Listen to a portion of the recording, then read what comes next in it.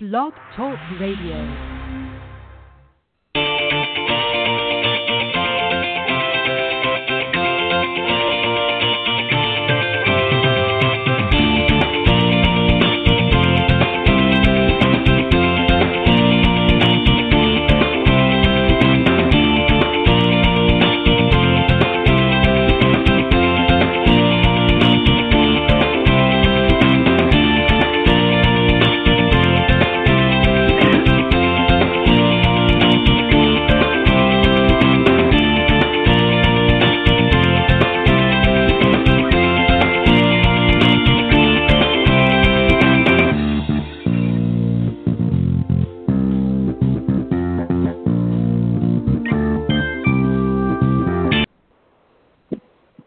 All right, good morning, everybody, and welcome to the Women of Golf Show. I'm Ted Odorico, and joining me back alongside this week, of course, is Legends Tour player and LPGA professional Cindy Miller, and we are the hosts of the Women of Golf Show. Good morning, Cindy.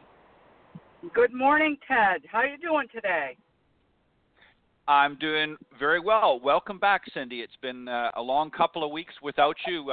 We actually missed one of the shows, but last week I went it alone, and it was I had a great time, had some great guests, but certainly missed having you there alongside with me. So welcome back. Thank you.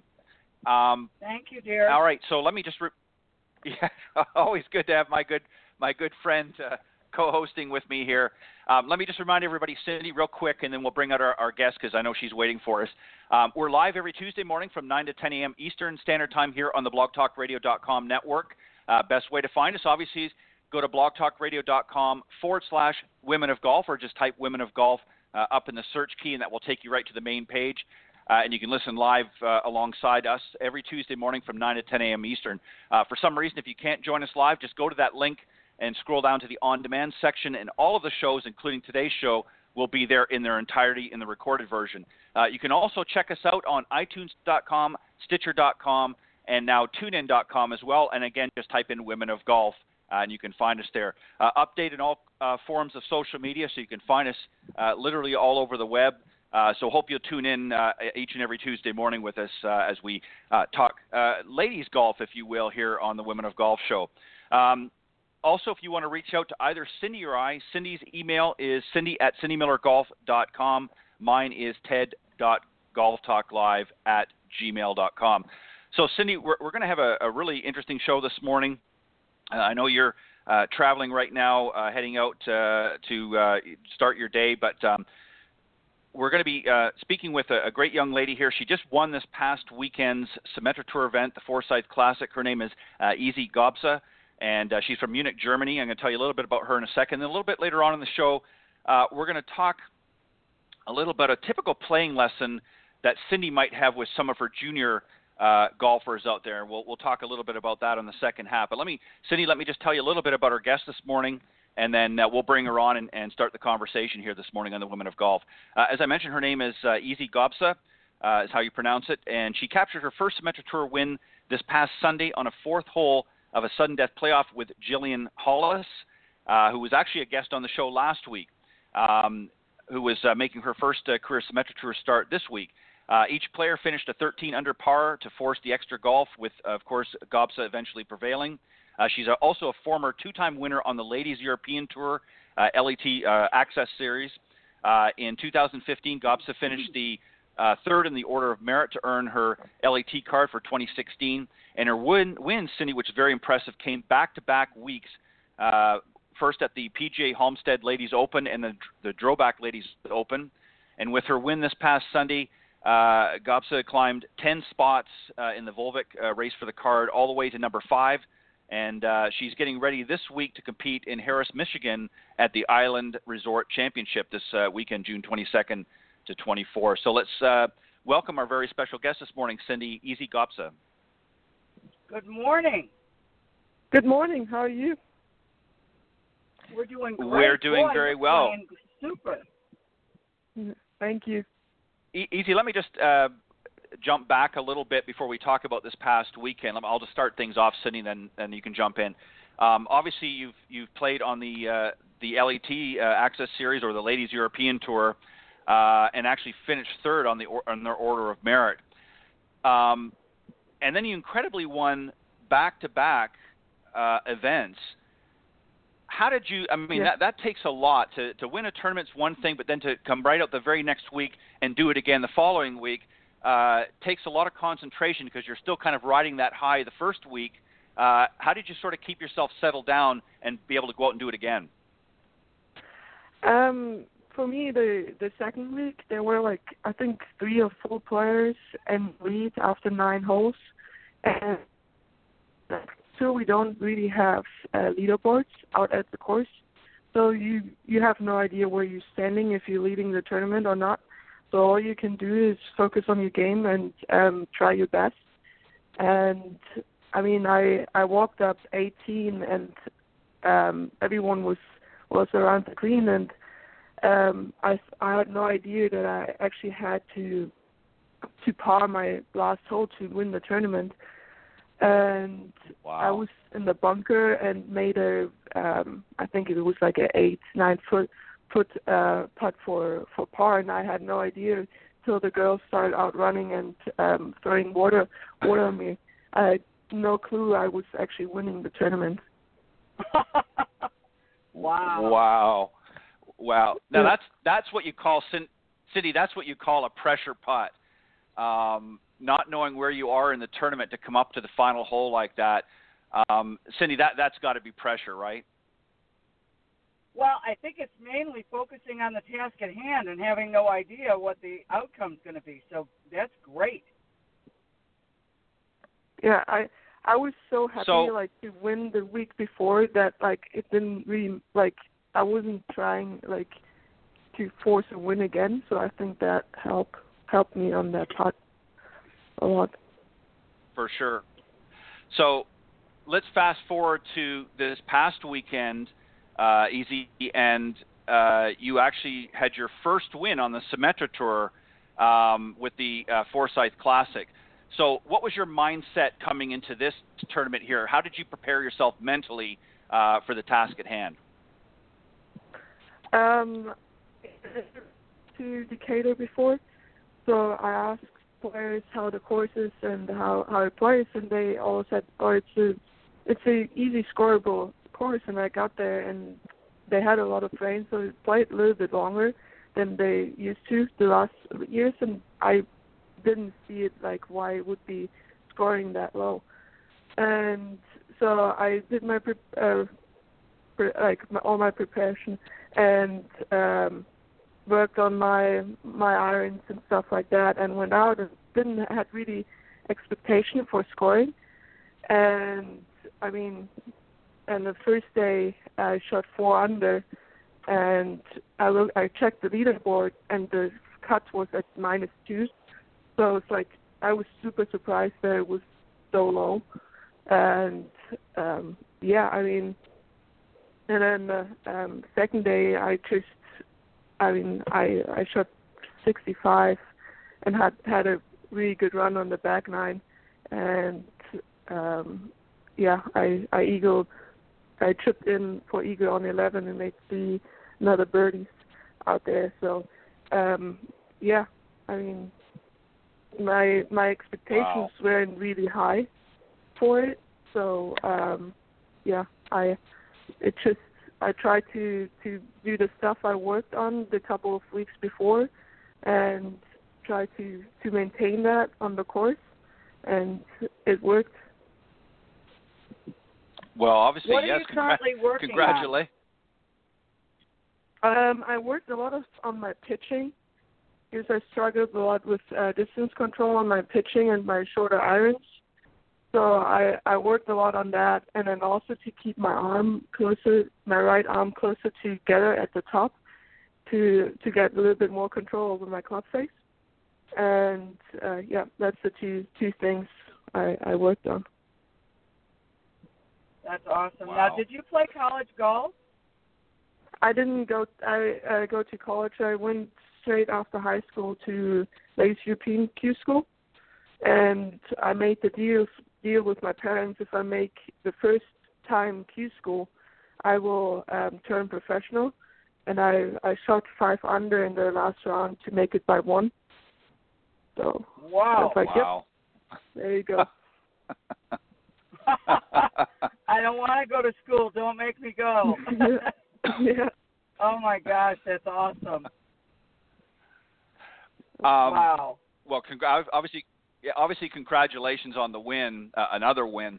And you know, would you agree, EC, that you know, having a lot of determination and a lot of self-confidence has helped you throughout your professional career so far? I think that obviously, you know, there's always going to be things you're going to have to work on, as you just mentioned, your pitching being one of them. But you obviously have developed a lot of self-confidence in your game that gives you some momentum when you go out and play the course. You know what to do. You know how to prepare properly and execute the shots you need to shoot. Would you say that level of confidence is something that has helped you so far in your career? I mean, of course. I mean, I saw it my first 2 years on European tour. I made it to Q school every time, but once I got out there, you start playing with Melissa Reed, Laura Davis. All of a sudden, you're the ones you see on TV every single week, and the like big players in Europe. And then you kind of got scared of playing. And then I lost my card, and actually for me that was the best thing that could happen to me, because through access to it and winning those two tournaments, I got confidence back in my game, and confidence in myself that I am like I can play there. And I think the same thing started on Symetra tour, and I got pretty confident with my swing and my changes, and I knew like if I get it like that stuff done, I can shoot low. So and then you start seeing hitting close on the course, and then all of a sudden you get more confidence through the round, and then like obviously that helps you a lot. That's awesome. Right, exactly. Cindy, go ahead. You got a question for EZ? So who's your coach? Who do you work with on your swing? It's Sean Hogan. He is with the Ledbetter Academy in Championsgate. Do you live in Florida and they went or the summer or on the off? I got really good friends down there. I can stay with in Florida for the off weeks, but because I'm still playing on the European tour, my season starts or goes from like till December, and then I'm taking like 2.5 months off, and then maybe I'm 4 weeks in Florida to prepare, and then the season over here starts again. Wow, awesome. Wow.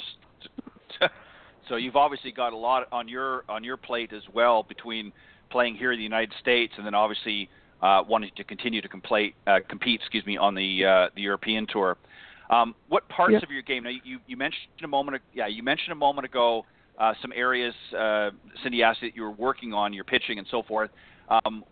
What parts of your game give you the most confidence? What's your strongest parts of your game?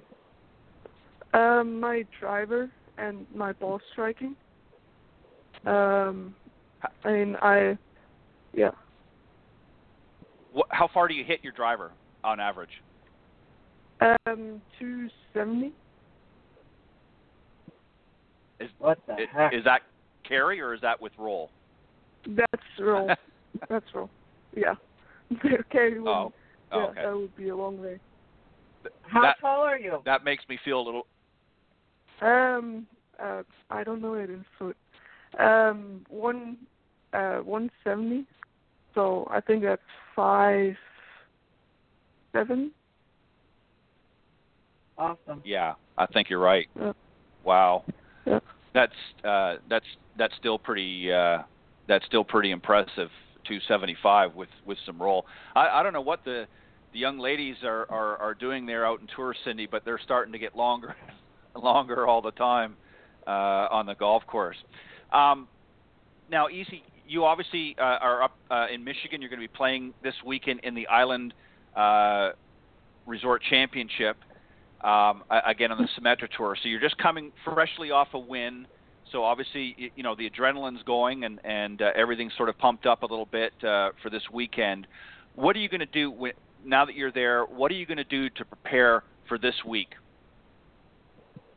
I think the main thing is to get back into the tour and to start or to do the same thing over and prepare this week the same I did the last tournaments. Because out here there are so many good girls and there are so many good players, and I mean you can't slow down or anything in order to get your card for LPGA. Right. Now, do you travel with anybody? Is there any family that travels, or you just travel with some of the other girls on tour? My mom is with me for the last 2 weeks and this week. She came out for my birthday. It was 2 weeks ago, and then we did the 3 weeks together. It was really nice, and I was really excited because I didn't see anyone of my family for quite a long time. And then my brother is coming out sometime and helping me caddying, and if not, I'm with other European players and traveling together. Right. Well said. Cindy, go ahead if you got some questions. So, will you play? This tournament starts on Friday, yes? Yes. And will you be playing practice round today? I will play 9 holes today, and then I'm in the Pro-Am on Wednesday, and I'm probably going to play another 9 holes on Thursday. Awesome. So basically you'll see the whole course twice, yes? Yes. Now, when will you be, or how long are you playing here before you go back to Europe? I will be here till August, and then I'm going back straight to Scotland. I'm playing the Scottish Open, and then I try to Monday qualify for the British and hope to get into the British, and then I will be back for a couple of days and then be back out here again. Awesome. Wow. Well, good luck. Quite, that's awesome. Thank you. Yeah. Thank you. So Isi, something that we started doing with some of the players that come on here, pardon me, to sort of wrap up the segment, is there a tip? We have obviously a large female audience that tunes into the Women of Golf show. So what would be a good tip that you would give some of maybe the amateur golfers out there that would really help them with their game? I don't know, probably like many players already said that, but short game is everything, like pitching and chipping and putting, and the more, it's not all about putting, but the more you hit it closer to the pin, the more putts you will make. So for pitching and chipping is probably like the biggest part, because the closer you hit, the easier the putt is, obviously. So I think that helps a lot for scoring. Right. Well said. And that's obviously an area that you have to work on even at the professional level. I don't know a pro golfer that doesn't have to work on that area of their game. So it's even more important for some of our amateurs. And I'm sure you see a lot of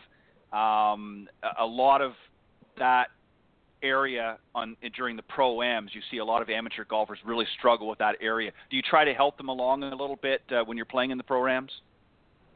Yes, I do. I always ask them if they want a tip or want to help out, that they just can ask me if they have any questions about it, and then I see what they're doing and try to fix it, or try to help them as much as I can. Obviously, I'm I'm more a player than a teacher, and don't know like this much about it, but I always try to see how to help them. Well, it's always good to give back, I think, a little bit, to some of the people that support the various tours and those that support a lot of the players. So it's always very nice of a lot of the players on all tours to be able to do that. And I think that's one of the fun parts of playing in a Pro-Am is knowing that you can maybe help somebody a little bit with their game. Cindy, unless you have any other final questions, I think we should let Easy go so that she can maybe get out and play a few holes to practice for this upcoming tournament. I have one more question. What helped you learn that besides winning on the Access Tour, what really helped change your mind that you believe you belong with the best players in the world? I think probably also to see players I grew up with and to see players that I compete with in junior golf being out there and doing a good job and being up there helped me a lot as well. Awesome. So if they can make it, I can make it. Right. Yeah.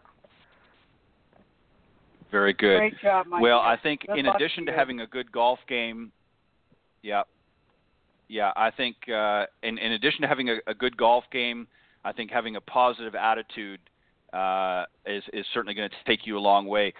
Easy, thank you very much for joining Cindy Miller and I this morning on the Women of Golf show. It's been a pleasure. Thank you so much. Congratulations again on your congratulations on your win last week at the Forsyth Classic, and good luck this weekend at the Island Resort Championship in Harris, Michigan. So all the best to you, and keep playing hard, and good luck when you head back overseas on the European Tour as well. Thank you so much. Thank you. All right. You have a great week. All right. That was our very special guest this morning, Easy Gabsa from Munich, Germany, recent winner on the Symetra Tour last week's Forsyth Classic in a sudden death playoff against Jillian Hollis. And she'll be heading out, actually is this week, playing at the Island Resort Championship in Harris, Michigan. All right, Cindy, I thought, let me just, before we start the next segment here, I just wanted to mention a couple things just to remind everybody, first off, to tune in each and every Tuesday from 9 to 10 a.m. Eastern Standard Time here on the blogtalkradio.com network. And best way to find us, go to blogtalkradio.com/Women of Golf. You can also check us out on iTunes, Stitcher.com, and TuneIn.com as well. Again, just type Women of Golf. Cindy, a very quick shout-out. This might be something that you might even be interested in and maybe getting yourself a copy. This past Thursday, I had a very special guest. He was an author and writer, Chris Rodell, who is a resident of Latrobe, Pennsylvania. He came in and talked about a new book that was just released this year called Arnold Palmer, Homespun Stories of the King. He not only did he interview Arnold Palmer many, many times over his career, but actually became friends with him so much so that he could pretty much pick up the phone and say, Mr. Palmer, I'd love to sit down and chat with you again about whatever, and they were able to do that. And it is a fantastic read. He talks about a lot of things, not just the things that most people knew about Arnold Palmer, but a lot of interesting things about his hometown, Latrobe, Pennsylvania, of course, which is where Arnold Palmer came from, and just how much he was just a very down-to-earth gentleman, and just how much he was loved internationally as well as here in the United States. Some really great stories. He interviewed hundreds of residents of Latrobe, Pennsylvania, about Mr. Palmer. Some great stories. It's available at Amazon.com in soft cover and I believe hardcover as well. I'm not sure if there's an ebook available. Or you can also go, they're stocking it now as we speak, at Barnes & Noble. So check your Barnes & Noble store if you're in there, or go to Amazon.com. And it's, again, called Arnold Palmer, Homespun Stories of the King. And it's authored by, written by Chris Rodell. And the forward, actually, Cindy, was put by Gary Player, who, of course, was a very close friend and confidant of Mr. Palmer. So it's a great read. Definitely, if you get a chance, maybe pick up a copy. It's well worth it. It's a very interesting book.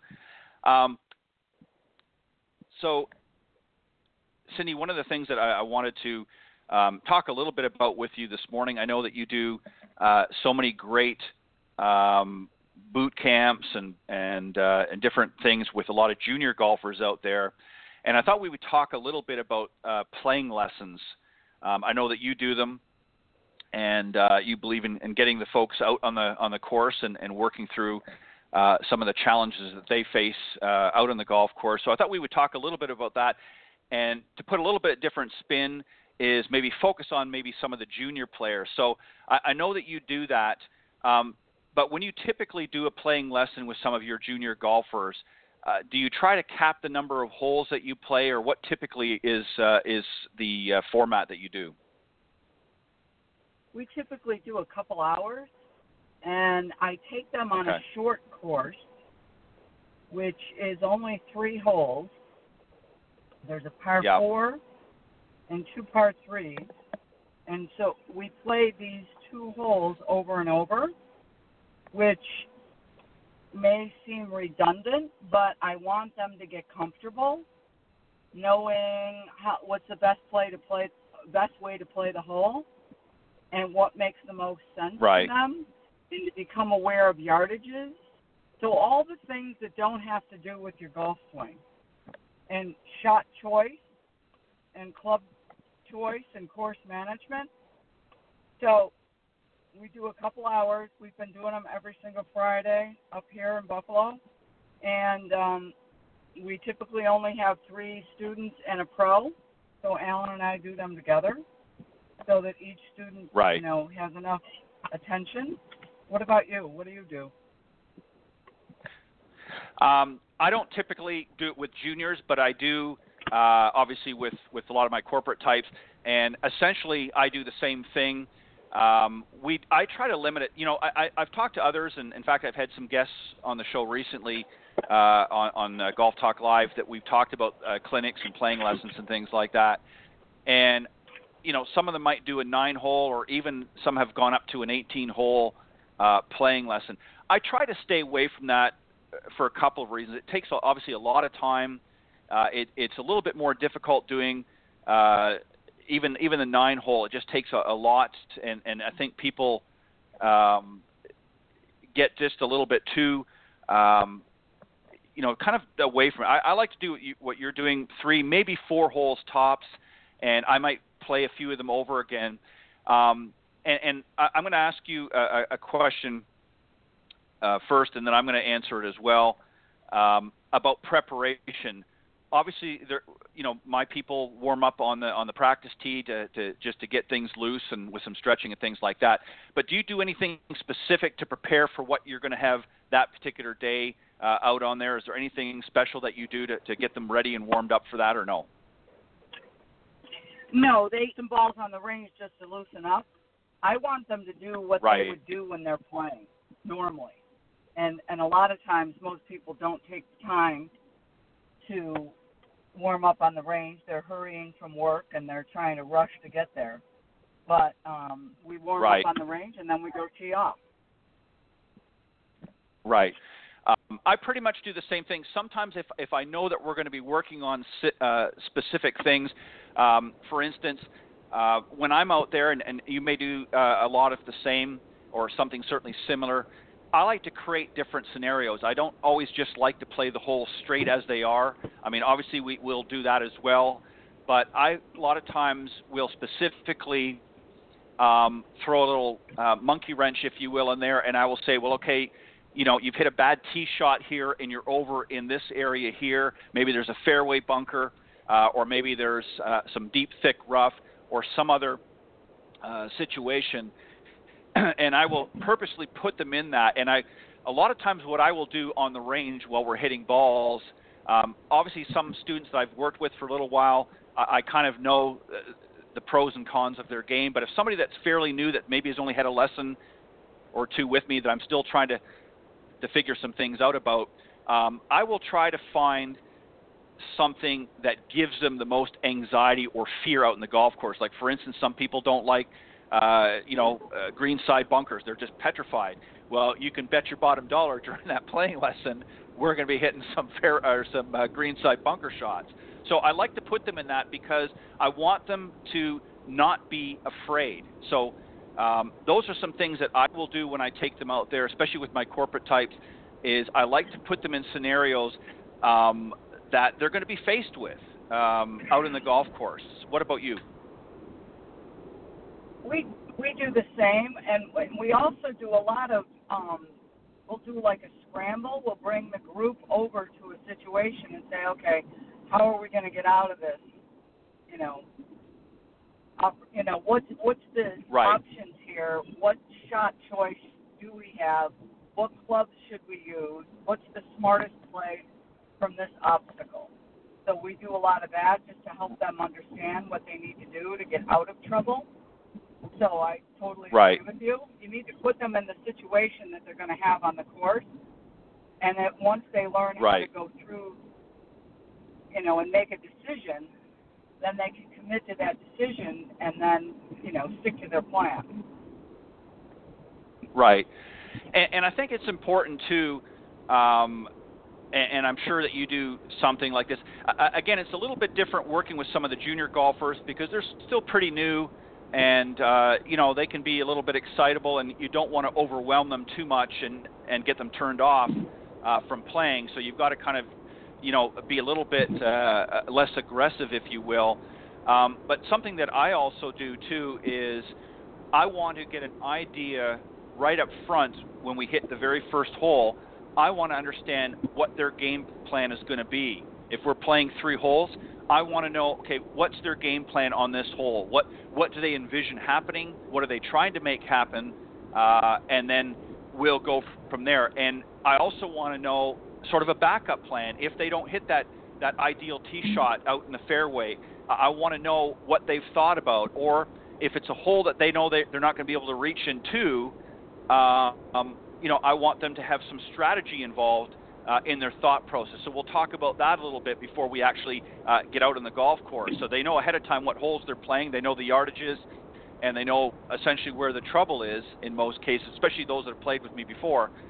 So I try to give them a little bit of a way of putting together a game plan before we get out there, just so that they can get a sense and get a comfortability, if you will, of what they're about to do. What about you? Anything like that as well?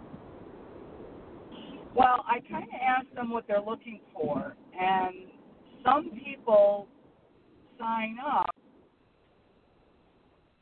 and they really, I'm hitting my driver pad. And so I try to explain to them that that's not the purpose of this playing lesson, because hitting your driver better is a driving range situation, not a playing lesson situation. Right. Others will say, well, I need to learn how to chip and pitch better. I'm having trouble with putting, which that we can, touch on and help them with. But I make sure that they're very aware that this is not a fix your golf swing session. This is how do I play golf? Right. And I agree, and I get a lot of the same dialogue with many of the types that I've worked with. They'll come to me, very similar comments. I'm struggling off the tee, and we'll get up to the first hole, and the very first thing they'll do is they'll pull out their driver, and I'll say to them, if you're struggling with your driver, why would you make that the first shot? Why not go to a club that you are comfortable hitting, whether it be a fairway wood or a hybrid club, and start the round? See, it's not just about Cindy, and I know you know this because you've done this for a long time, as have I. One of the biggest mistakes that I see, and again, with the juniors it's a little bit different because more of them are just sort of starting out, so you can kind of mold them a little bit better. But for players that have been playing for 20 or 30 years, they've sort of ingrained a lot of these bad habits. And one of the things that I try to do in a playing lesson is to break them of some of these bad habits. So, for instance, if they're coming out and they're not very strong driver of the ball, I want them to forget about trying to work with the driver in this particular playing lesson. Let's work on getting the ball in the fairway in good position. Let's worry about getting a good position, a good start to that playing lesson, than trying to get something and create further anxiety knowing that they're not comfortable with those shots. And then what I want to do is once they've completed that and they've got the ball out in the fairway, it may not be down as far as they'd like, but it's in a good position. Now, again, more strategy comes in. Okay, how can I make up for lost ground? What can I do to be able to keep myself in play and not fall too far back? And the reason why I do that is, like you said, I want them to learn how to play, because it doesn't matter how well you hit the ball on the range. When you get on the golf course, it's how you put those shots together and how you score that's going to matter, not how well you hit the shot. So that's what I try to get them to do. Do you agree with that, or what are your thoughts? Absolutely, because again, most people can't shoot 90, and I think their expectation is that they need to pound it down the fairway with a driver, and then they hit it in the trees, and then they try to hit the hero shot, and then they hit a tree, and it bounces down, and then they make double or triple. When if they lower their expectations and try to play a little more intelligently, they can really learn to score better and lower the expectation, which makes it much, much easier. Right, exactly. I have a friend of mine from South Carolina. He's a 30-plus year member of the PGA. His name is Clint Wright. He's been a guest on Golf Talk Live many, many times over the years of doing the show, and he's been on our Coach's Corner panel for many times as well. He's a regular guest every month.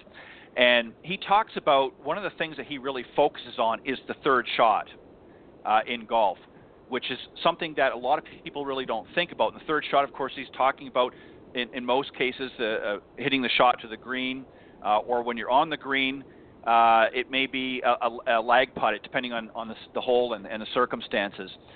And really that's one of the scoring shots, because if you think about this in any case, even if you're a long hitter and you can get to the green on two, if you're not accurate with your second shot, or depending on the distance, you could be 30 or 40 feet or even 50 feet to the left or right of the hole. Now you've got a lag putt. So that third shot is going to be critical in getting you, as Easy had said earlier in the segment on the show, she talked about getting it closer to the hole to be able to make more putts.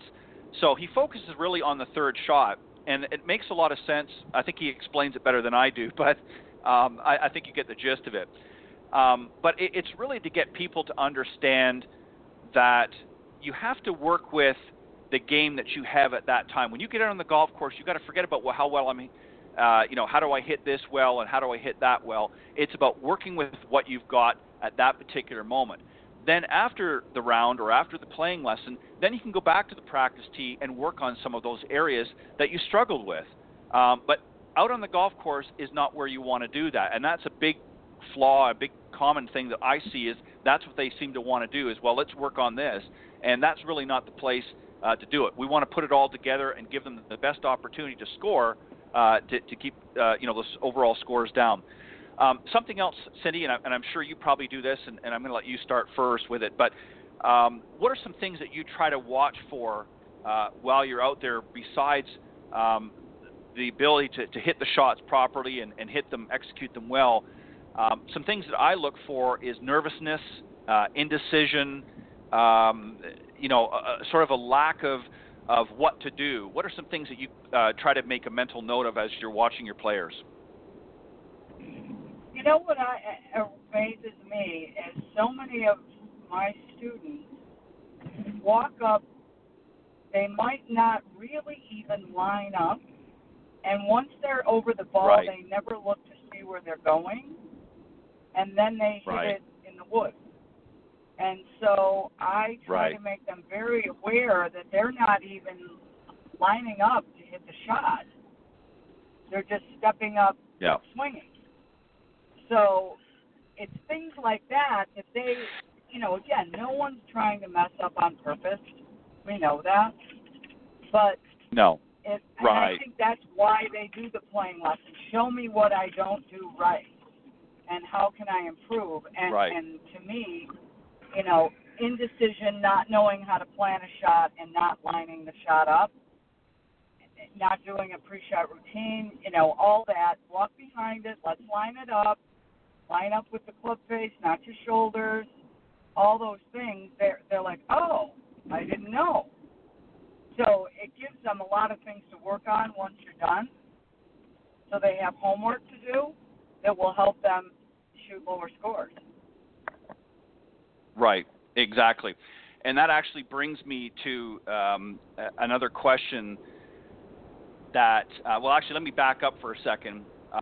Do you keep track of their stats when they're out there in these playing? Like, do you make a mental note, or do you make even a written note of how many fairways they hit, how many greens, and how many putts they made? Do you keep stock of that, or do you have them keep stock of that, Cindy? When I'm out there with them, I ask them, once we're done, how many fairways did you hit, how many greens? You really did pretty good, because they're typically very judgmental. We did a playing lesson Right. last week where one of the gentlemen said, I'm putting terrible. He birdied the first hole. He didn't three-putt the whole time we were together. And I said, there's really nothing wrong with your putting. You might think there is, but there isn't. And so I asked the kids, a lot of the juniors, how many fairways, how many greens? Well, I don't know. My dad has that. Well, it's time for you to do that. You got to be accountable Right. and responsible, because you can come back to me and say, oh, well, I did really well. I had a young girl playing in a Hurricane Junior Tour event this past weekend.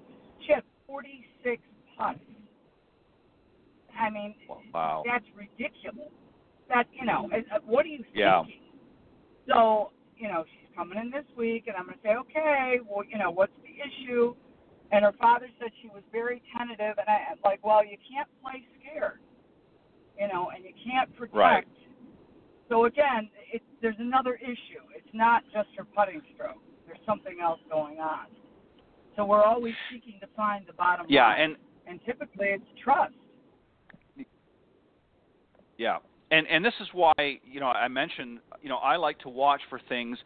I mean, obviously I expect any student is going to be a little bit nervous, with me standing there and sort of keeping an eye on what's going on. There's always going to be a little bit everybody's nervous. It doesn't matter who you are. Even some of the most accomplished players get nervous, and that's a good thing. You can actually tap into that nervous energy a little bit. But also apprehensiveness or indecision also creeps in. That's something I make for instance, if you get somebody up there and, they're going back to their bag 3 or 4 times, picking a different club each time because they don't know what to do. And it's because they haven't really thought. One of the things that I always like about watching the pros, and I always tell people, if you're going to watch a golf tournament, don't just sit there and look at the technique and how they hit the ball. Watch about how they approach the ball, as you pointed out earlier, how they step up. What's their routine? And you will very seldomly see on any of the, whether it be the PGA or LPGA events or Legends events or what have you, will you ever see a player go up there with indecision? In other words, they'll come up to the shot, if they're out in the fairway as an example, they'll talk about with their caddy. They'll get the information from their caddy, they'll process that information, and then they'll make a decision. They get up there, they execute. Very seldomly will you ever see them step back to the bag and change out clubs or change strategies. And the only few times that you will notice that, Cindy, in most cases, is if there's outside elements, like if the wind picks up, if it's gusting a little bit more, they might have to take more club. But once they do that, and this is something that I watch for with my players. I mean, obviously, I know they're not out there winning on the PGA Tour every week, but I watch for their indecision and their lack of decision making on the golf course. If they don't know what to do and they haven't sort of formulated that game plan, those are things that I watch for. And then when we get back, and this is going to go into the final question that I've got for you, is sort of a post playing lesson review. What are some of the things that you discuss and talk about with them? And I know you've already alluded to this, but then also do you give them sort of a homework assignment for the next time they come out, that things that you saw that day in the playing lesson that maybe they need to work on and you want them to prepare for the next time? Well, we kind of touched on this, but I say, this is what you need to do. I give them a sheet, so I pay attention to how far they're hitting the ball with certain clubs. Right. And we give them, their yardages. This is what you're going to hit from this distance. So make sure that you're aware.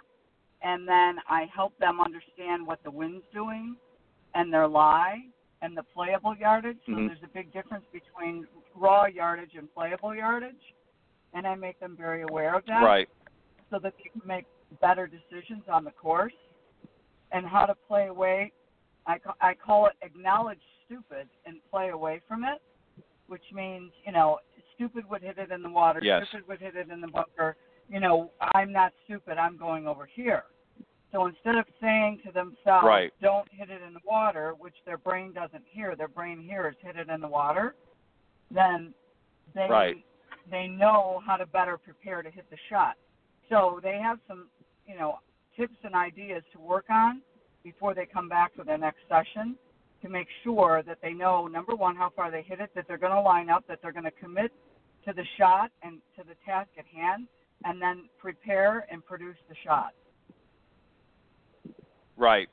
And I essentially do the same thing, when working with my students, is what I try to do on, one of the holes. Like I said, we may play 3 holes and we may rotate around and play a couple of them again, is I will give them certain information based on where we're at on the hole, much like you do. But then what I will do is that maybe the next hole is I will get them to gather that information on that particular hole. So I want them to not always rely on somebody else. I mean, I'll certainly help and guide them, especially if they haven't played, very much golf, if they're fairly new to the game or maybe don't play as often. I'll help them out a little bit. But I also want them to think for themselves. I want them to say, okay, if the wind's blowing, what do they perceive it to be? Is it, 5-10 miles? Is it a light breeze? Is it, a gusty breeze? And I want them to, when it comes to yardages, I want them to make sure they understand that if they're hitting their, for an argument's sake, if they're hitting their 7-iron 150 yards, is that a carry distance, or is that carry and an average distance with some roll?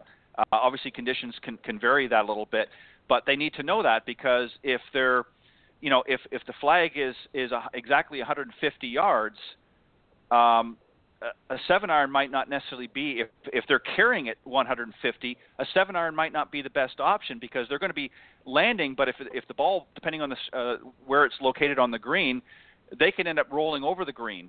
And if there's bunkers or water hazard or something that's wrapped around it. So I want them to use the information that they gather as well to be able to formulate a good game plan when they're out there. And I think that's critical, and I think it's important for them to understand that, because they're not always going to have somebody there to help them out on the golf course.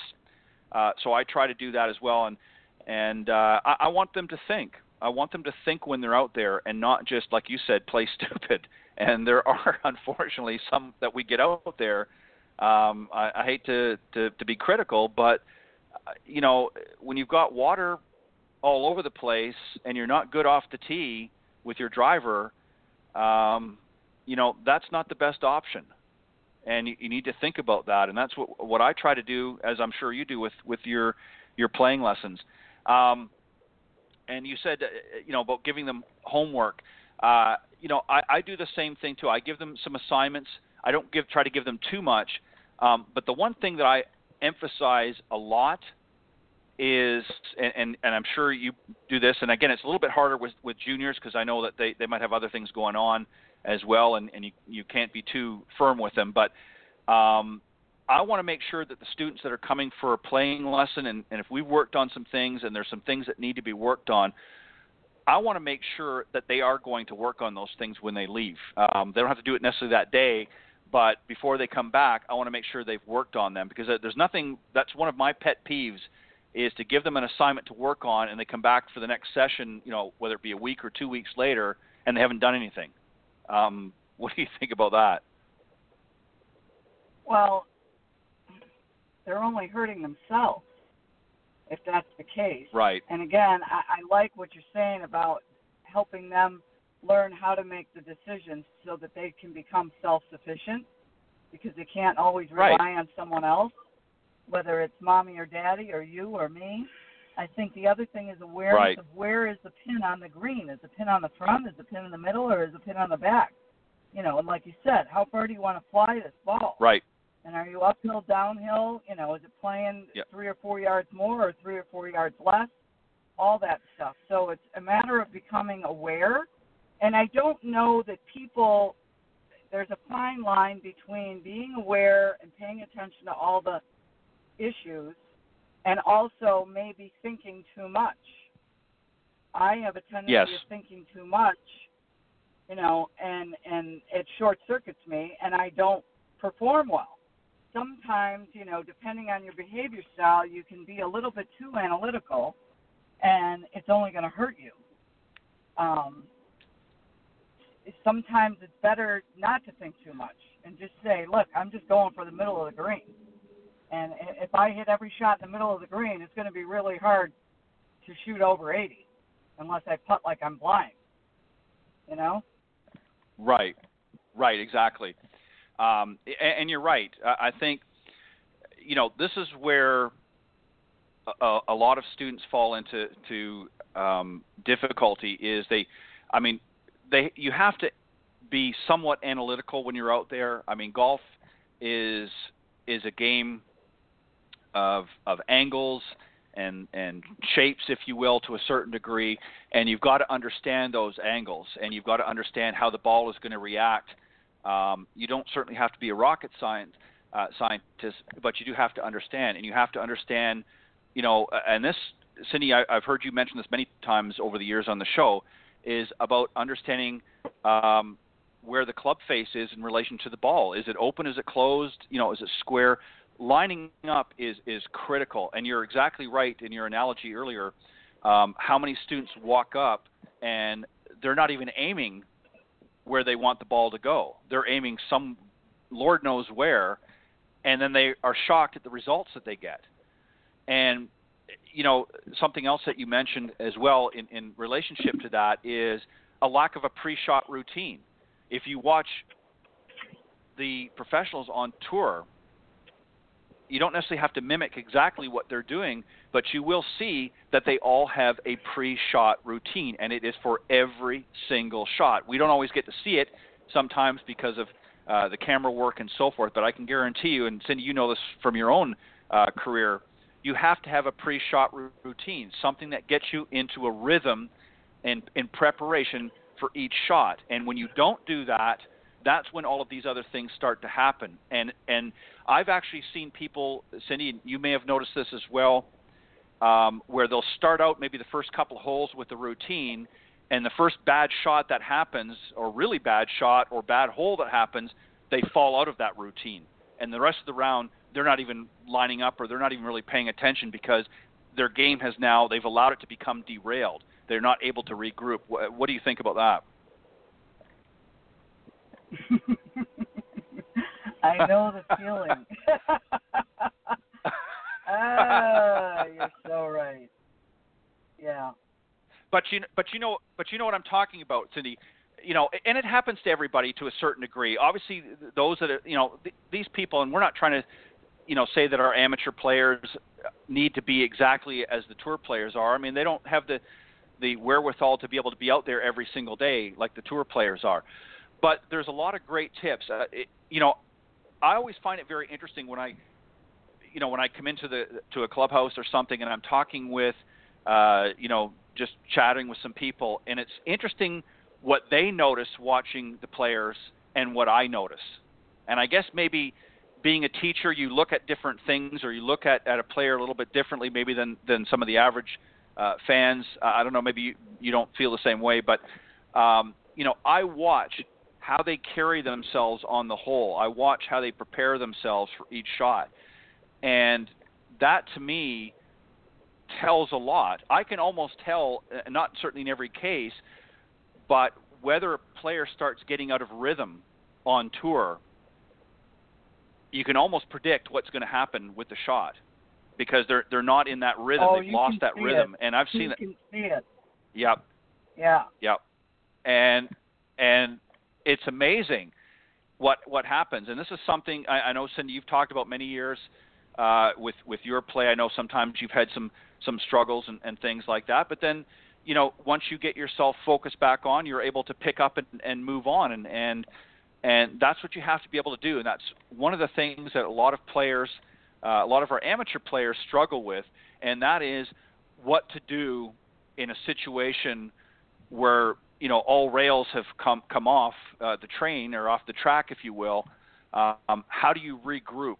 And that's something I think, Cindy, I know we've talked a little bit before in the past, but might be worth having a little more in-depth discussion sometime on another show. But, Cindy, I know we've got to head out. I know you've got some things to do, and I've got as well, so we've got to wrap this up. But we want to thank everybody for joining us this morning on the Women of Golf show, for tuning in. And we want to once again thank our special guest, Easy Gabsa, winner of this past weekend Symetra Tour event, the Forsyth Classic, and we want to also thank Zach Sapanik from the Symetra Tour for help arranging to have some great players come on each and every week. We appreciate it very much.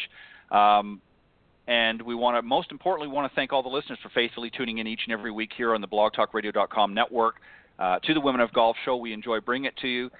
We hope that you learn as much as we learn putting this show together, and hope that you'll continue to tune in each and every week. So on behalf of Cindy Miller and I, thank you for joining us this morning on the Women of Golf show, and we will see you next week right here on the blogtalkradio.com network. Thanks, Cindy, and have a great weekend. You too, Ted. Thanks. Bye-bye. All right. Bye-bye.